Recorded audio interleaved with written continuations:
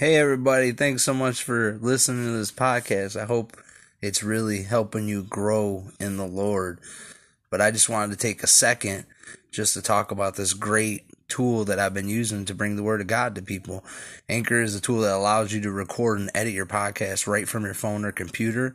And when hosting on Anchor, you can distribute your podcast to listening platforms like Spotify and Apple Podcasts and a lot more. So it's really been helping me reach people that I can't go to their house and actually teach them a Bible study. So it's everything you need in a podcast in one place. The best of all, Anchor, and it's totally free.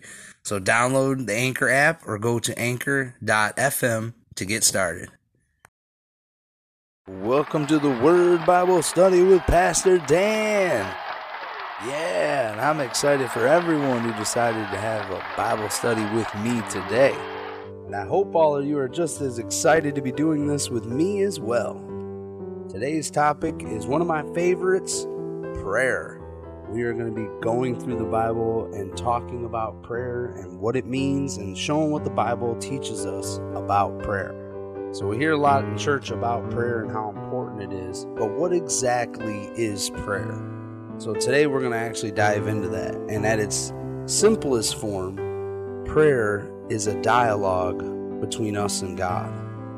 It is our communication between a heavenly creator of all and mankind. So we're going to start in the Old Testament and look at some examples of this. And in the beginning, God created Adam and Eve, and he placed them in the Garden of Eden. And God walked and talked with Adam and Eve. He had a relationship with them. And that is our first example of what prayer really is in the Bible. Prayer is having a relationship and an open line of communication with God. So we've seen that that's the original setup, that God would come down and spend time with human beings. But we know, as the Bible tells us, that Adam fell and he ruined that open line of communication with God. And then, of course, we read about Noah, and Noah finds grace in God's eyes, and he also opens up that line of communication with God.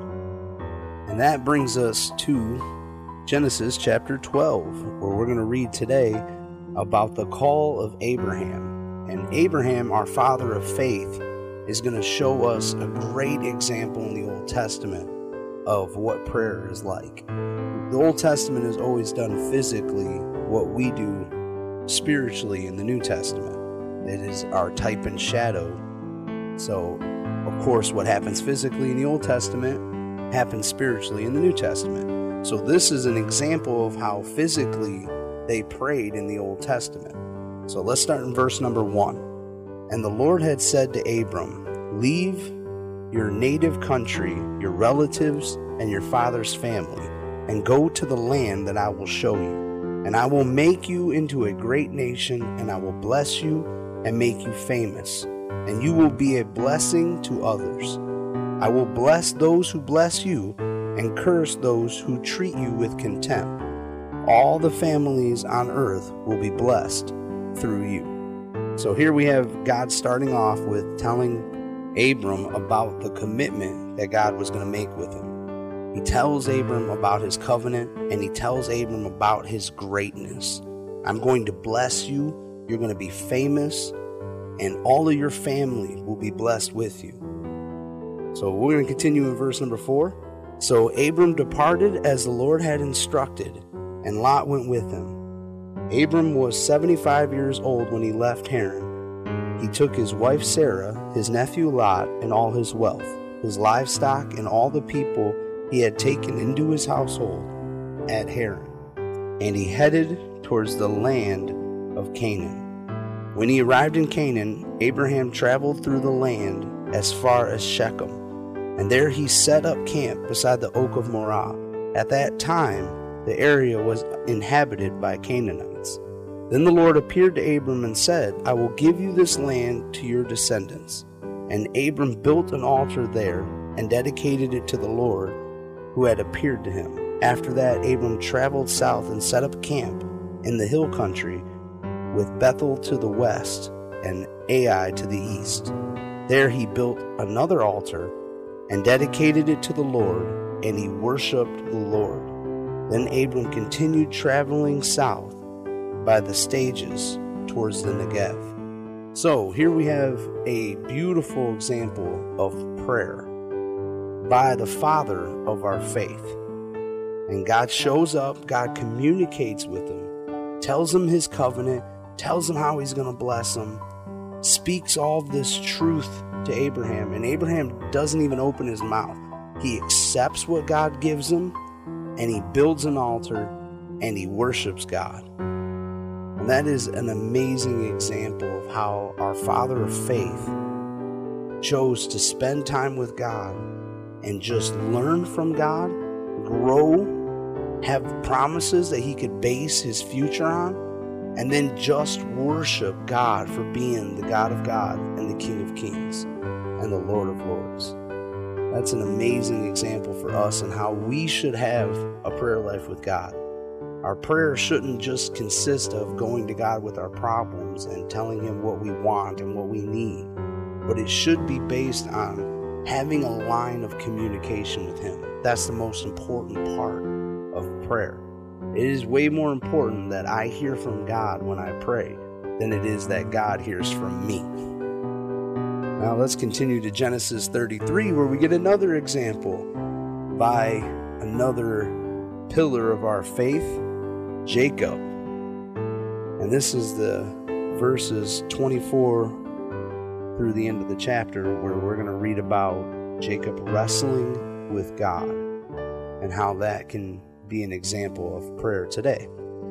So this left Jacob all alone in the camp, and a man came and wrestled with him until dawn began to break. When the man saw that he would not win the match, he touched Jacob's hip and wrenched it out of socket. Then the man said, "Let me go, for dawn is breaking." But Jacob said, "I will not let you go unless you bless me." "What is your name?" the man asked, and he replied, "Jacob." "Your name will no longer be Jacob," the man told him. "From now on you will be called Israel, because you have fought with God and with men and have won." "Please tell me your name," Jacob said. "Why do you want to know my name?" the man replied, and then he blessed Jacob there. Jacob named the place Peniel, which means face of God, for he said, "I have seen God face to face, and yet my life has been spared." The sun was rising as Jacob left Peniel, and he was limping because of the injury to his hip. Even today, the people of Israel don't eat the tender near the hip socket because of what happened that night when the man strained the tendon of Jacob's hip. So here's an example of prayer. And I know that sounds crazy, but sometimes prayer is like a wrestling match. We're trying to break through things in our life, and we need to have a connection of communication open with God. And this is a great example of that, where Jacob literally had to wrestle with God to get a blessing and a prophecy over his life. Because Jacob was always intended to be Israel. And if he wouldn't have spent that time with God, it wouldn't have changed who he was. But Jacob never walked away from that experience with God the same. And that's exactly how our prayer should be. When we enter into that realm of prayer with God, we should never walk away from it the same. And sometimes it's going to require us to wrestle all night long to get some of the blessings and the things that God has planned for our life. And of course, now in the New Testament, in the New Covenant, we do that spiritually, not physically, but we wrestle in prayer. Now, the next section that we're going to focus on is in Exodus chapter 3, and that is with Moses and his encounter with God at the burning bush. So starting in verse 1, one day Moses was tending the flocks of his father-in-law Jethro, the priest of Midian. He led the flock far into the wilderness and came to Sinai, the mountain of God. There the angel of the Lord appeared to him in the blazing fire from the middle of the bush. Moses stared in amazement. Though the bush was engulfed in flames, it didn't burn up. "This is amazing," Moses said to himself. Why isn't the bush burning up? I must go see it." And of course, I always like to point out the fact here that this is a great example of grace. The bush was on fire in judgment, but it wasn't being consumed. This is why it fascinated Moses, and he had to figure this out. How can something be in punishment yet survive? This was a concept that they hadn't seen yet. So when the Lord saw Moses coming to take a closer look, God called to him from the middle of the bush, "Moses, Moses." "Here I am," Moses replied. "Do not come any closer," the Lord warned. "Take off your sandals, for you are standing on holy ground. I am the God of your father, the God of Abraham, the God of Isaac, and the God of Jacob." When Moses heard this, he covered his face because he was afraid to look to God. Now that shows us how we should approach God, with fear and reverence of the God of the universe. Then the Lord told him, "I have certainly seen the oppression of my people in Egypt, and I have heard their cries of distress because of their harsh slave drivers." So here God's saying he hears our cries. Prayer is about God hearing our cries. There's nothing wrong with crying out to God in a moment of pain.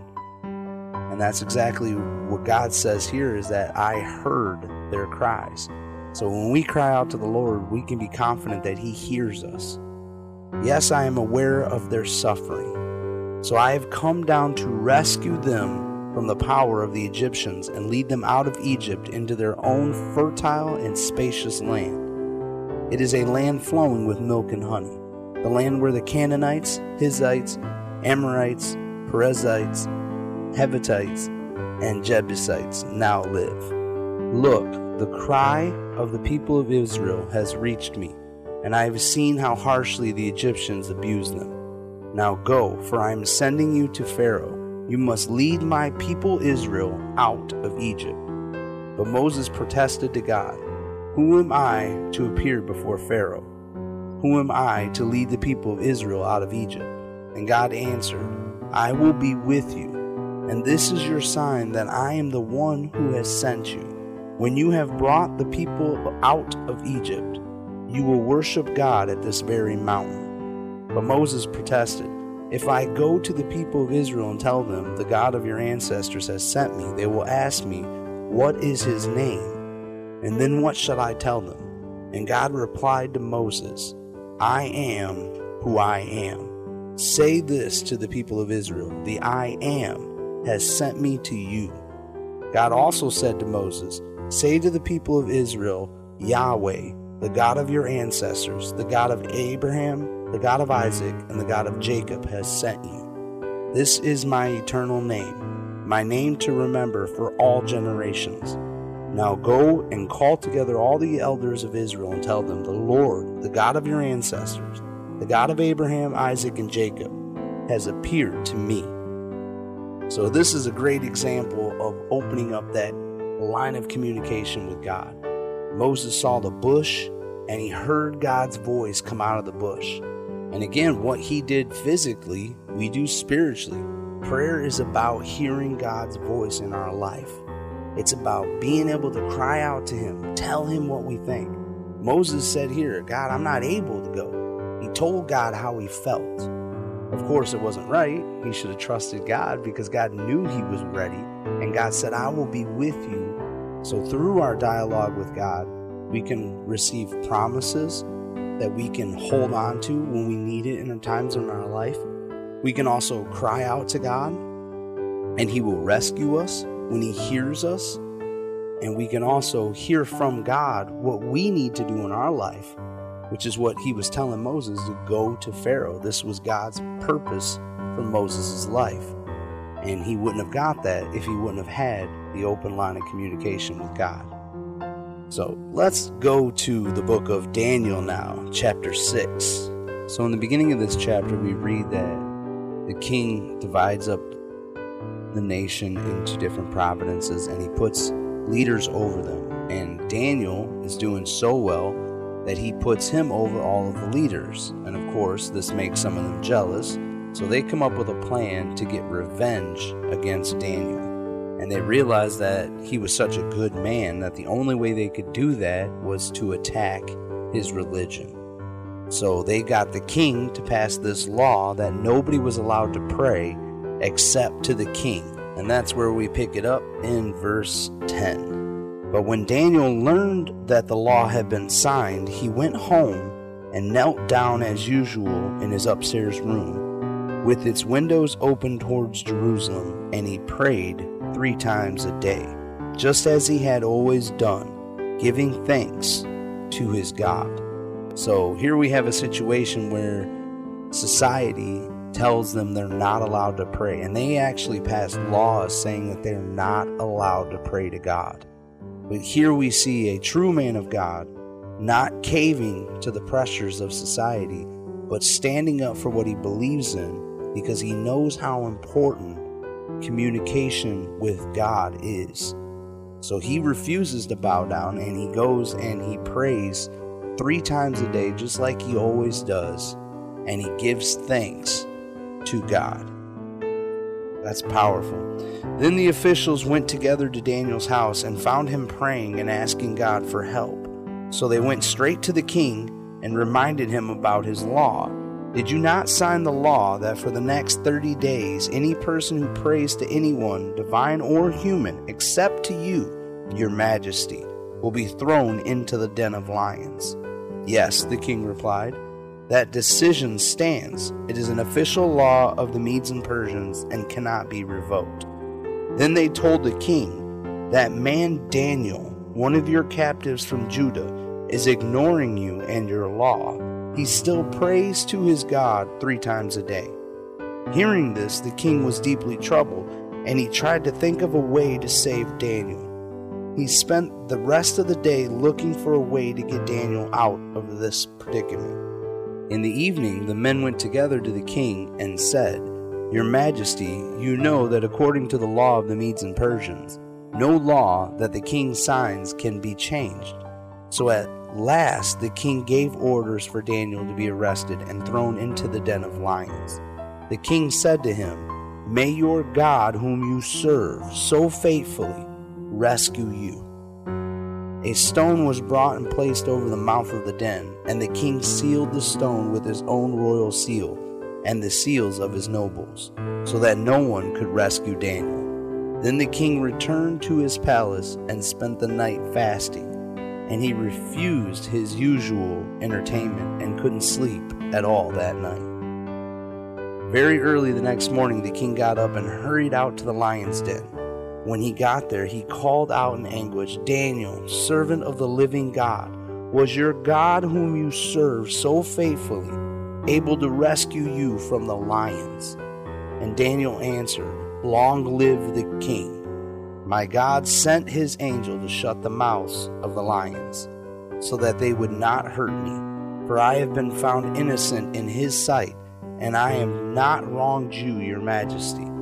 The king was overjoyed and ordered that Daniel be lifted from the den. Not a scratch was found on him, for he had trusted in his God. And the king gave orders to arrest the men who had maliciously accused Daniel, and he had them thrown into the lion's den, along with their wives and their children. The lions leaped on them and tore them apart before they even hit the floor of the den. Then King Darius sent this message to the people of every race and nation and language throughout the world. Peace and prosperity to you. I declare that everyone throughout my kingdom should tremble with fear before the God of Daniel. For he is a living God, and he will endure forever. His kingdom will never be destroyed, and his rule will never end. He rescues and saves his people. He performs miraculous signs and wonders in the heavens and on earth. He has rescued Daniel from the power of the lions. That's how powerful prayer can be in the life of a believer.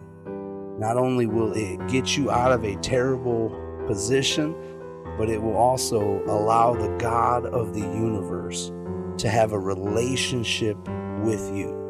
That's the most powerful thing about prayer. It gives us an opportunity to communicate with the God of the whole world. I also think this is a great example of how fasting and prayer is linked. Fasting is like giving a shot of steroids to your prayer life. When you decide to go without feeding your flesh and focus solely on the spiritual, it unlocks great things on earth. And we're going to read about that right now in Daniel chapter 10. In the 3rd year of the reign of King Cyrus of Persia, Daniel, also known as Belteshazzar, had another vision. He understood that the vision concerning events certain to happen in the future times of war and great hardship. When this vision came to me, I, Daniel, had been in mourning for 3 whole weeks.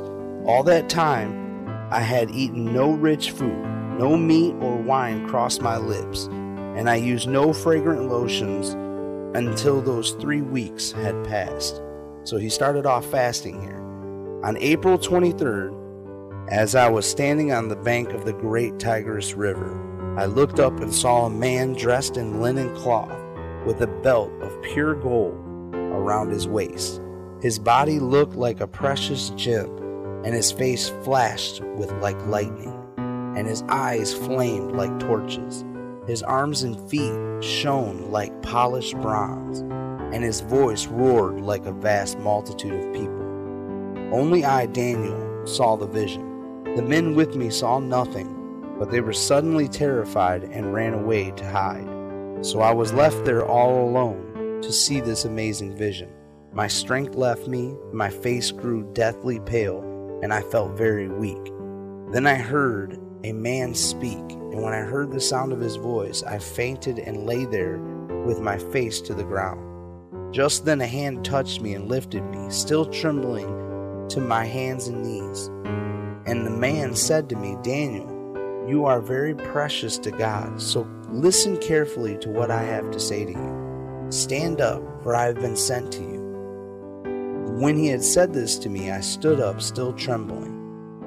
Then he said, don't be afraid, Daniel. Since the first day you began to pray for understanding and to humble yourself before God, your request had been heard in heaven. I have come to answer your prayer. But for 21 days the spirit prince of the kingdom of Persia blocked my way. Then Michael, one of the archangels, came to help me, and I left him there with the spirit prince of the kingdom of Persia. Now I am here to explain what will happen to your people in the future, for the vision concerns a time yet to come. So here Daniel is fasting and praying for a breakthrough with God. And 21 days he fasts and prays. But on day 1, his prayer was heard, and the angel was sent to give him the answer to his prayer. But it was blocked for 21 days. That shows how important that we continue in our prayer. That doesn't mean God hasn't answered you because you haven't heard an answer yet. Your answer could be on the way, but you have to stay faithful in prayer and in fasting to receive that communication with God. So here Daniel shows us how fasting can also break through strongholds. Because of this prayer, the archangel Michael was sent to stop the spiritual warfare that was going on to prevent Daniel from getting the answers that he needed in his life. So it's important for us to pray and fast. Let's look at what Isaiah has to say about that in Isaiah 58. Shout with the voice of a trumpet blast. Shout aloud. Don't be timid. Tell my people Israel of their sins, yet they act so pious. They come to the temple every day and seem delighted to learn all about me. They act like a righteous nation that would never abandon the laws of its God. They ask me to take action on their behalf, pretending that they want to be near me. We have fasted before you, they say. Why aren't you impressed? We have been very hard on ourselves, and you don't even notice it. I will tell you why, I respond. It's because you are fasting to please yourself. Even while you fast, you keep oppressing your workers. What good is fasting when you keep on fighting and quarreling? This kind of fasting will never get you anywhere with me. You humble yourselves by going through the motions of penance. bowing your heads like reeds bending in the wind. You dress in burlap and cover yourself in ashes. This is what you call fasting? Do you really think that this will please the Lord? I'm going to read verse 6 in the King James Version just because I like it better. Is not this the fast I have chosen, to loose the bonds of wickedness, and to undo the heavy burdens, and to let the oppressed go free, and that ye break every yoke? So that is what true fasting should be about. True fasting should be about breaking the bonds of wickedness.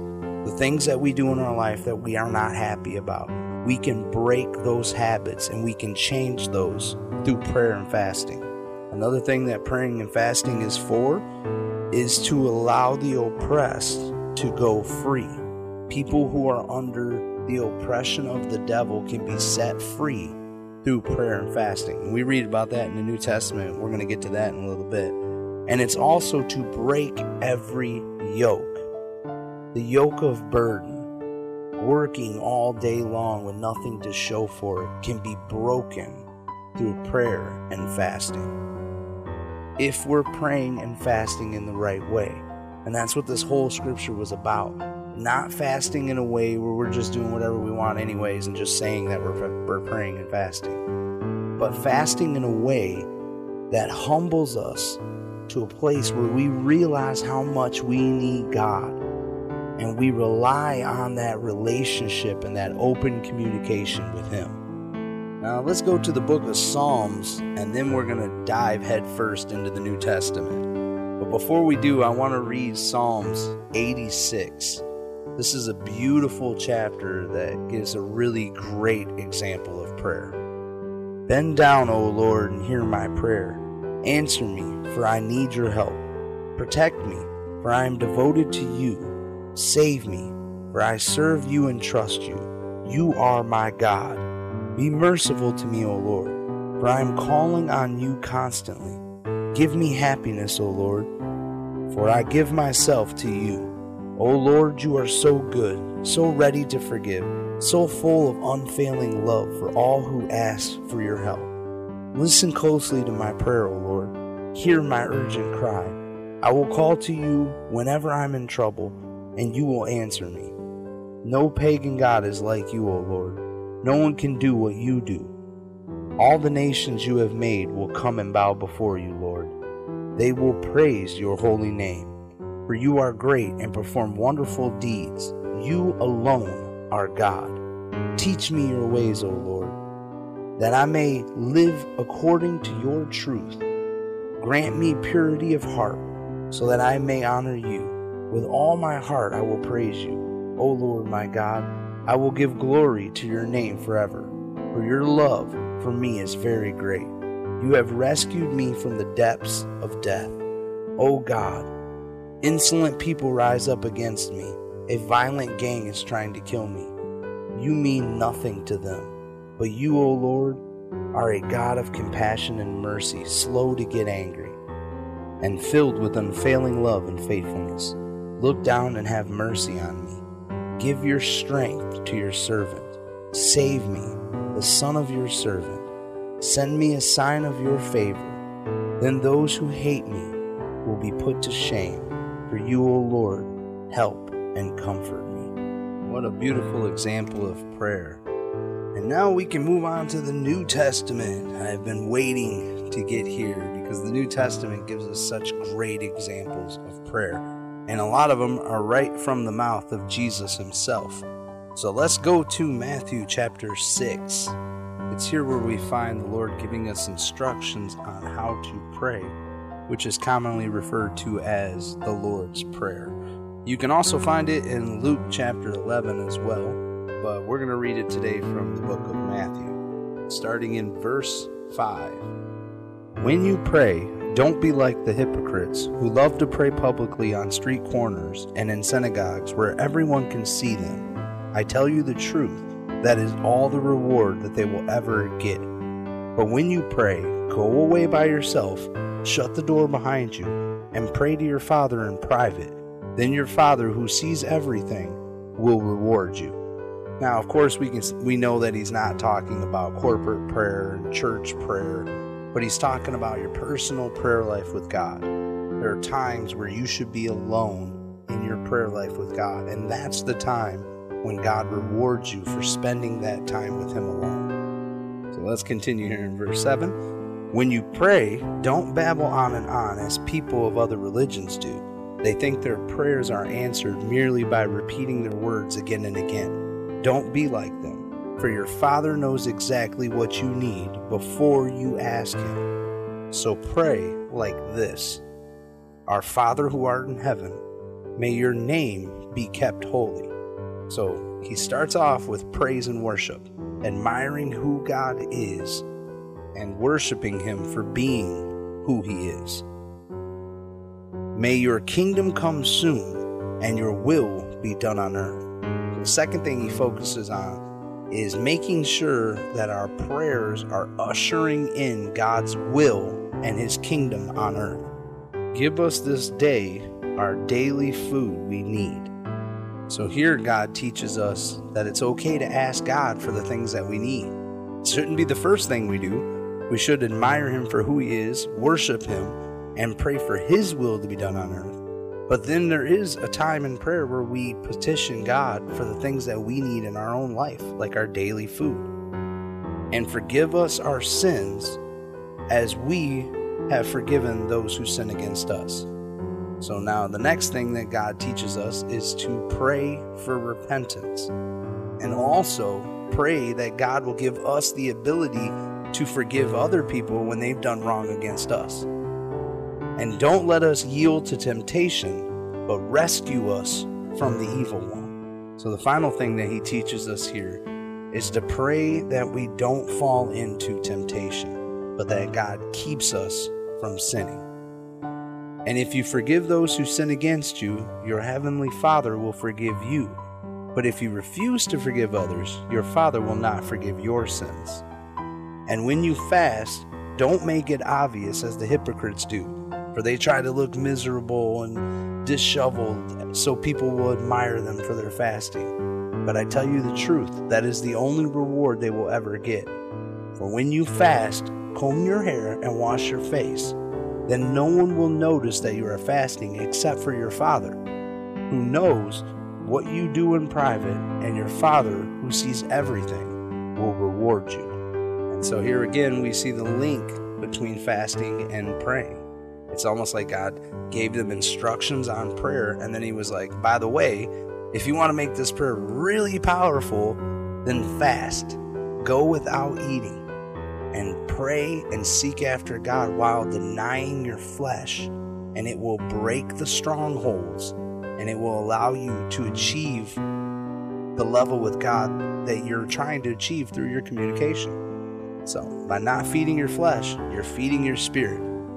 Now let's flip over to chapter 7, the next chapter over, verse 7 as well. We're going to hear some more instructions from God wrapped in flesh on how we should pray.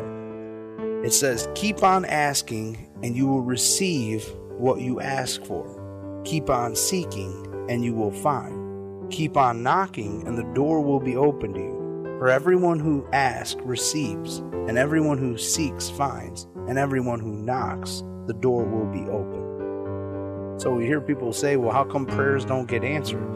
Well, here we're told that we should continue to pray until they do get answered. Daniel prayed for 21 days.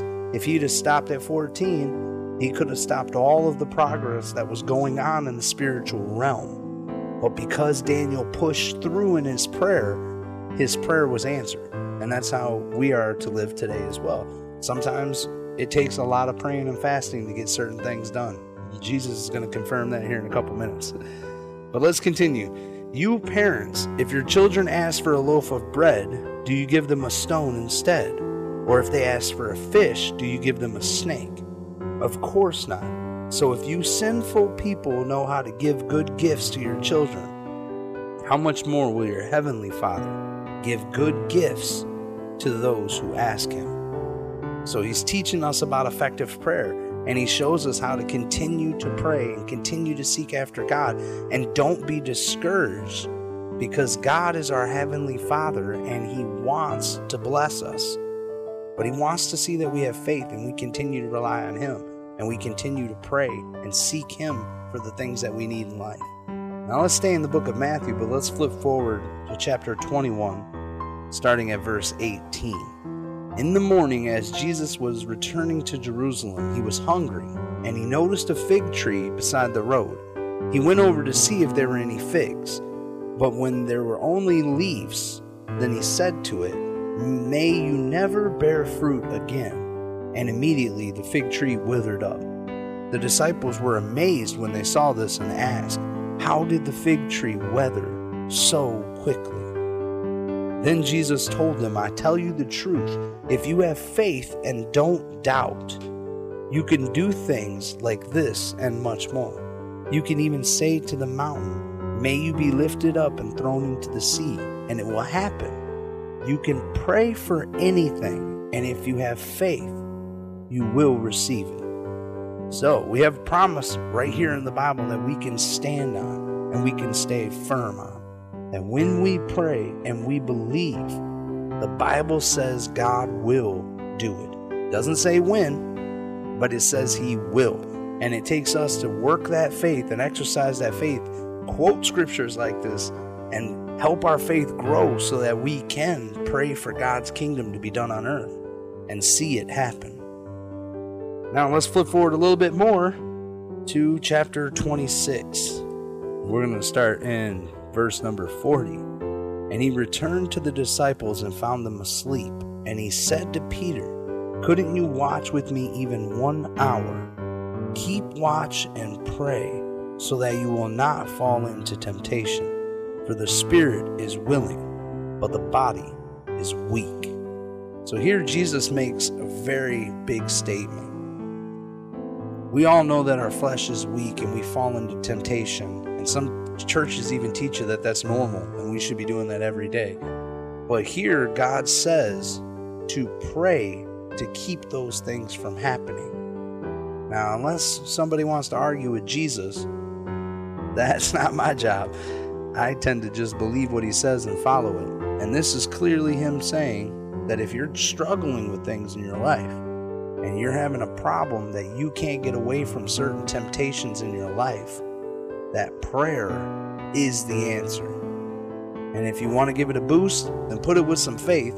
And if that doesn't work, then start fasting, because that is going to be the answer to whatever temptations or whatever trouble that comes our way in life. And again, Luke 22 and verse 40 confirms that, where He says, Jesus told them, "Pray that you will not fall into temptation." So let's pray when we feel like we're about to fall into temptation in our lives, even if it seems like it's a lot. Let's take a look at Luke chapter 18, starting in verse 1. And one day Jesus told His disciples a story to show them that they should always pray and never give up. There was a judge in a certain city, He said, who neither feared God nor cared about people. A widow in the city came to him repeatedly, saying, "Give me justice in this dispute with my enemy." And the judge ignored her for a while, but finally he said to himself, "I don't fear God and I don't care about people, but this woman is driving me crazy. I'm going to see that she gets justice because she is wearing me out with her constant request." Then the Lord said, "Learn a lesson from the unjust judge. Even he rendered a just decision in the end. So don't you think God will surely give justice to His chosen people who cry out to Him day and night? Will He keep putting them off? I tell you, He will grant justice to them quickly. But when the Son of Man returns, how many will He find on earth who have faith?" Wow, I hope I'm one of those. And I'm going to encourage you today, we're going to continue to build our faith, because Romans tells us in chapter 10 that faith comes by hearing, and hearing by the Word of God. So the more we put this Word of God inside of us, the more we're hearing about how we should pray and the way we should pray, the more our faith is built up inside of us. So that when Christ does come back, There will be people still on earth who are full of faith and still pray and have an open line of communication with God. All right, now that we've read a lot on what Jesus teaches about prayer, let's see a beautiful demonstration of Jesus in prayer. Let's go to John chapter 17, where we get to see an example of Jesus praying to God out loud for us. Of course, he is God, but he did this as an example to show us how he communicated with God and how we're supposed to communicate with him.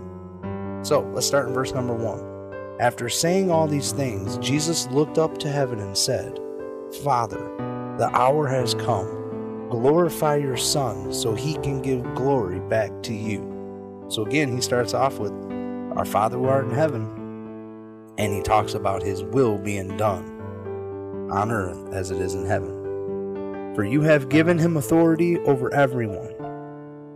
He gives eternal life to each one you have given him. And this is the way to have eternal life, to know you, the only true God, and Jesus Christ, the one you sent to earth. I brought glory to you here on earth by completing the work you have given me to do. Now, Father, bring me into the glory we shared before the world began. I have revealed you to the ones you have given me from the world. They were always yours. You gave them to me, and they have kept your word. Now they know that everything I have is a gift from you. For I have passed on to them the message you gave me. They accepted it and know that I come from you. And they believe you sent me. My prayer is not for the world, but for those you have given me, because they belong to you. All who are mine belong to you, and you have given them to me, so they bring me glory. Now I am departing from this world, and they are staying in this world. But I am coming to you. Holy Father, you have given me your name. Now protect them by the power of your name, so that they will be united just as we are. During my time here, I protected them by the power of your name you gave me. I guarded them so that not one was lost, except the one headed for destruction, as the scriptures foretold. Now I am coming to you. I told them many things when I was with them in this world, so they would be filled with joy. I have given them your word, and the world hates them because they do not belong to this world, just as I do not belong to this world. I'm not asking for you to take them out of this world, but to keep them safe from the evil one. They do not belong to this world any more than I do. Make them holy by your truth. Teach them your word, which is truth. Just as you sent me into the world, I am sending them into the world. And I give myself as a holy sacrifice for them, so they can be made holy by your truth. I am praying not only for these disciples, but also for all who will ever believe in me through their message. I pray that they will all be one, just as you and I are one. As you are in me, Father, and I am in you, and may they be in us, so that the world will believe you sent me. I have given them the glory you gave me, so they may be one as we are one. I am in them, and you are in me. May they experience such perfect unity that the world will know that you sent me, and that you love them as much as you love me. Father, I want those that you have given me to be with me where I am. Then they can see all the glory you have given me, because you loved me even before the world began. O righteous Father, the world doesn't know you, but I do, and these disciples know you sent me. I have revealed you to them, and I will continue to do so. Then your love for me will be in them, and I will be in them. So here, Jesus is referencing the Holy Spirit that he was going to send, that we can be comforted by having Jesus Christ live inside of us, so that we always have that open chain of communication. That's powerful. So let's take a look at that. Let's flip back to John chapter 14. We're going to start in verse number 6. Then Jesus told them, I am the way, the truth, and the life. No one can come to the Father except through me. If you only really knew me, you would know who the Father is. From now on, you do know him, because you have seen him. And Philip said, Lord, show us the Father, and we will be satisfied. And Jesus replied, Have I been with you all this time, Philip, and yet you still don't know who I am? Anyone who has seen me has seen the Father. So why are you asking me to show him to you? Don't you believe that I am in the Father, and the Father is in me? The words I speak are not my own, but my Father who lives in me does his work through me. Just believe that I am in the Father, and the Father is in me. Or at least believe because of the work you have seen me do.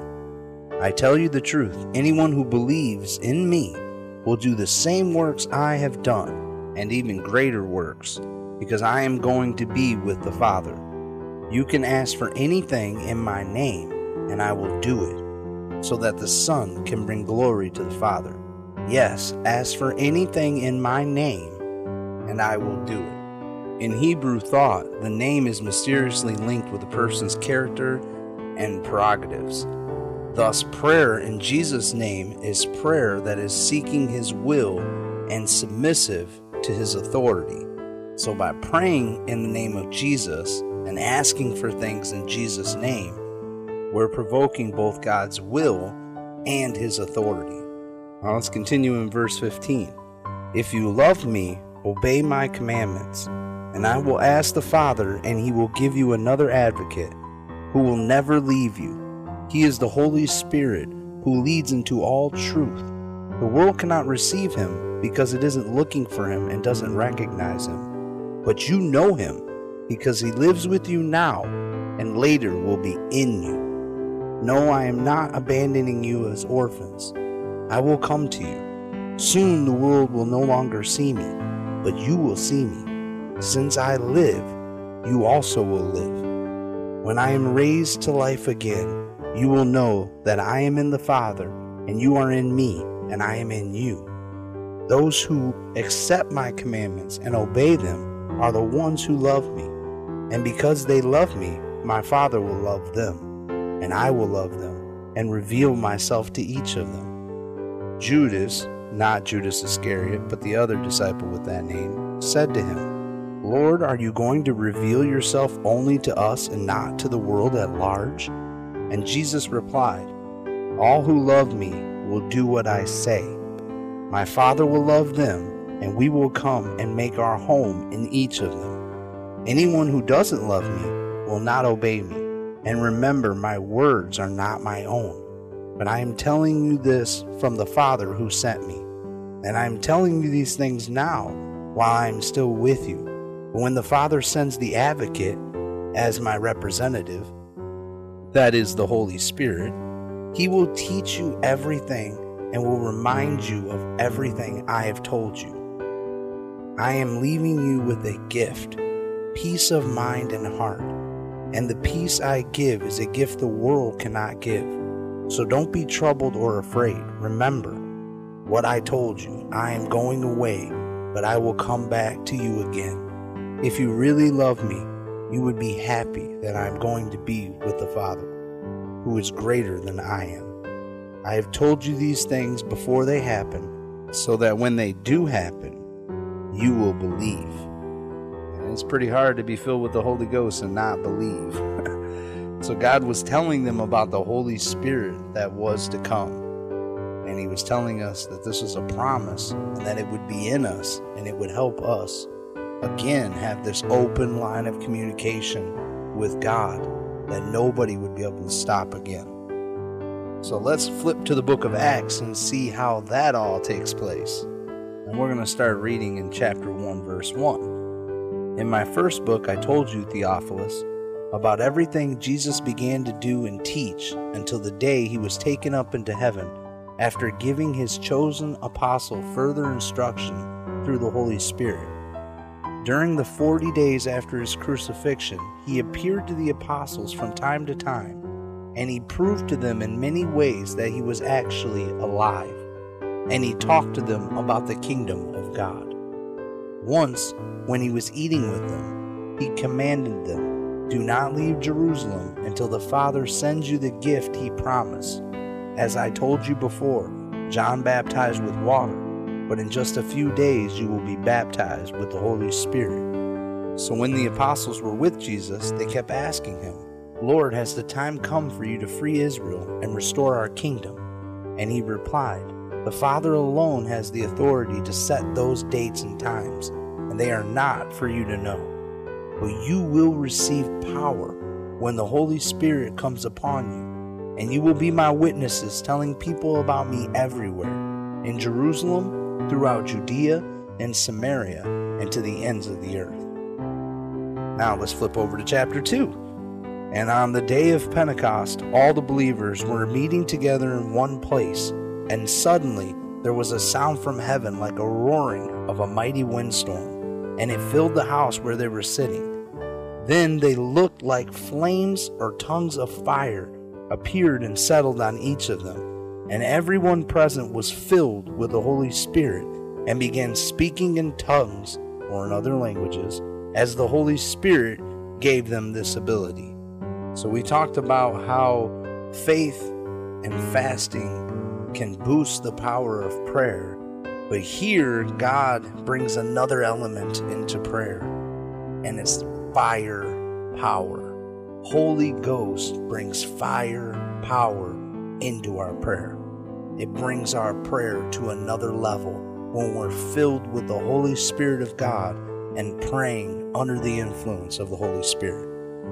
So let's go to one final verse to wrap all this up, and it is in Romans chapter 8. And believe me, I would love to read this entire chapter because Romans 8 is an amazing chapter. It really talks about our relationship with God and how we should live after understanding what Christ did for us at the cross.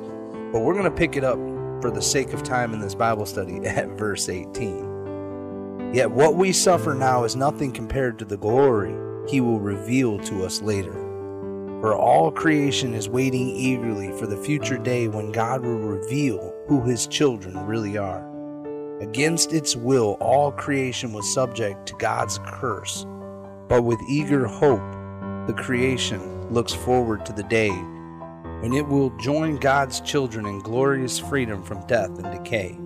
For we know that all creation has been groaning as in pains of childbirth right up to this present time. And we believers also groan, even though we have the Holy Spirit within us as a foretaste of future glory.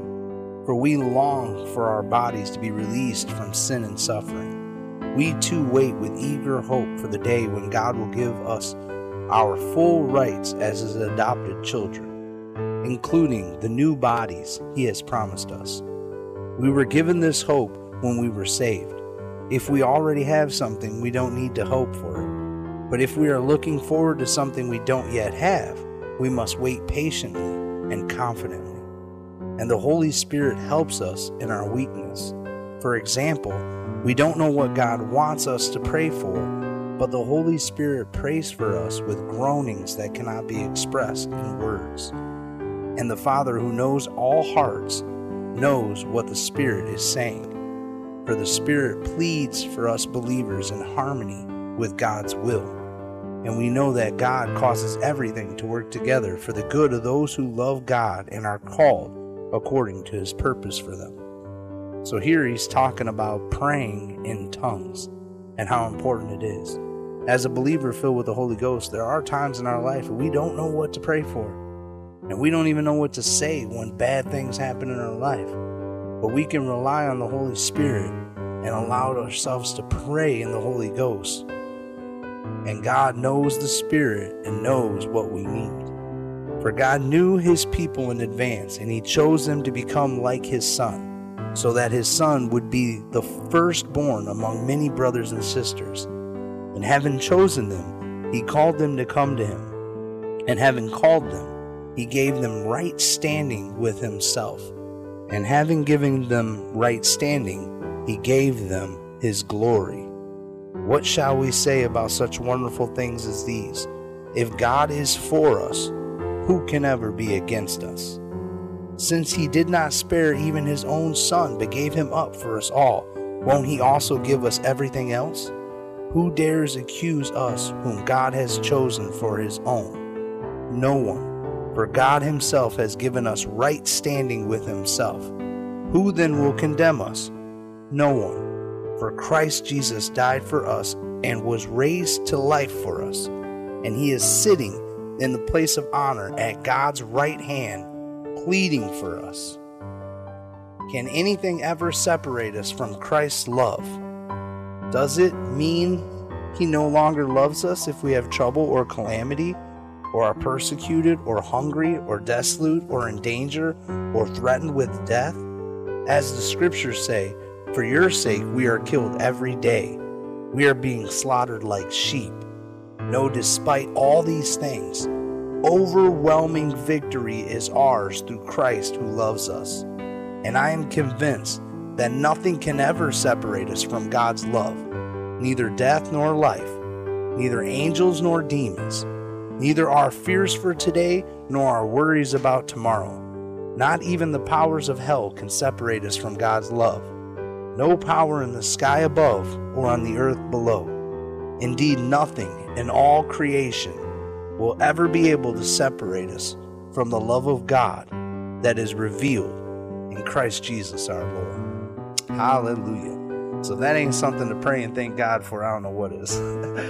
So now that we've talked about how important and how amazing prayer is, one of the most amazing things about prayer is when we pray and we confess our sins to God, he's faithful and just to forgive them. And when we pray and accept Jesus into our hearts, he's able to save us and change our lives and make us a new creation in him. So if you haven't accepted Jesus Christ as your Lord and Savior, right now is a perfect opportunity using this method that we've been talking about called prayer.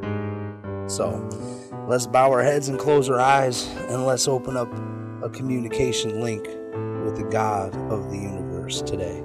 And say this prayer with me if you haven't accepted him, because it could change your life today. Dear Lord Jesus, I accept you as my Lord and Savior.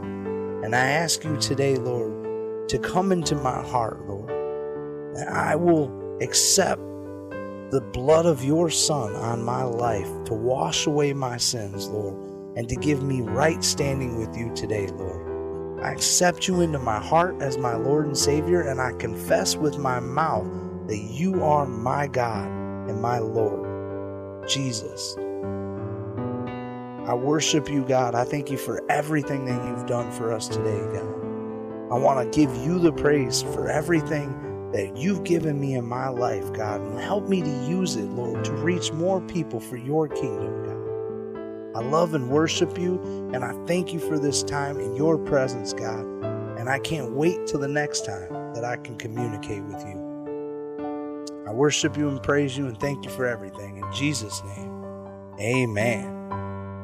And thanks everybody for joining me today. I hope that this has opened up your mind to some other concepts about prayer, and hopefully we can grow together as we continue to study the Word of God. I love you all, and until next time, may God be with you.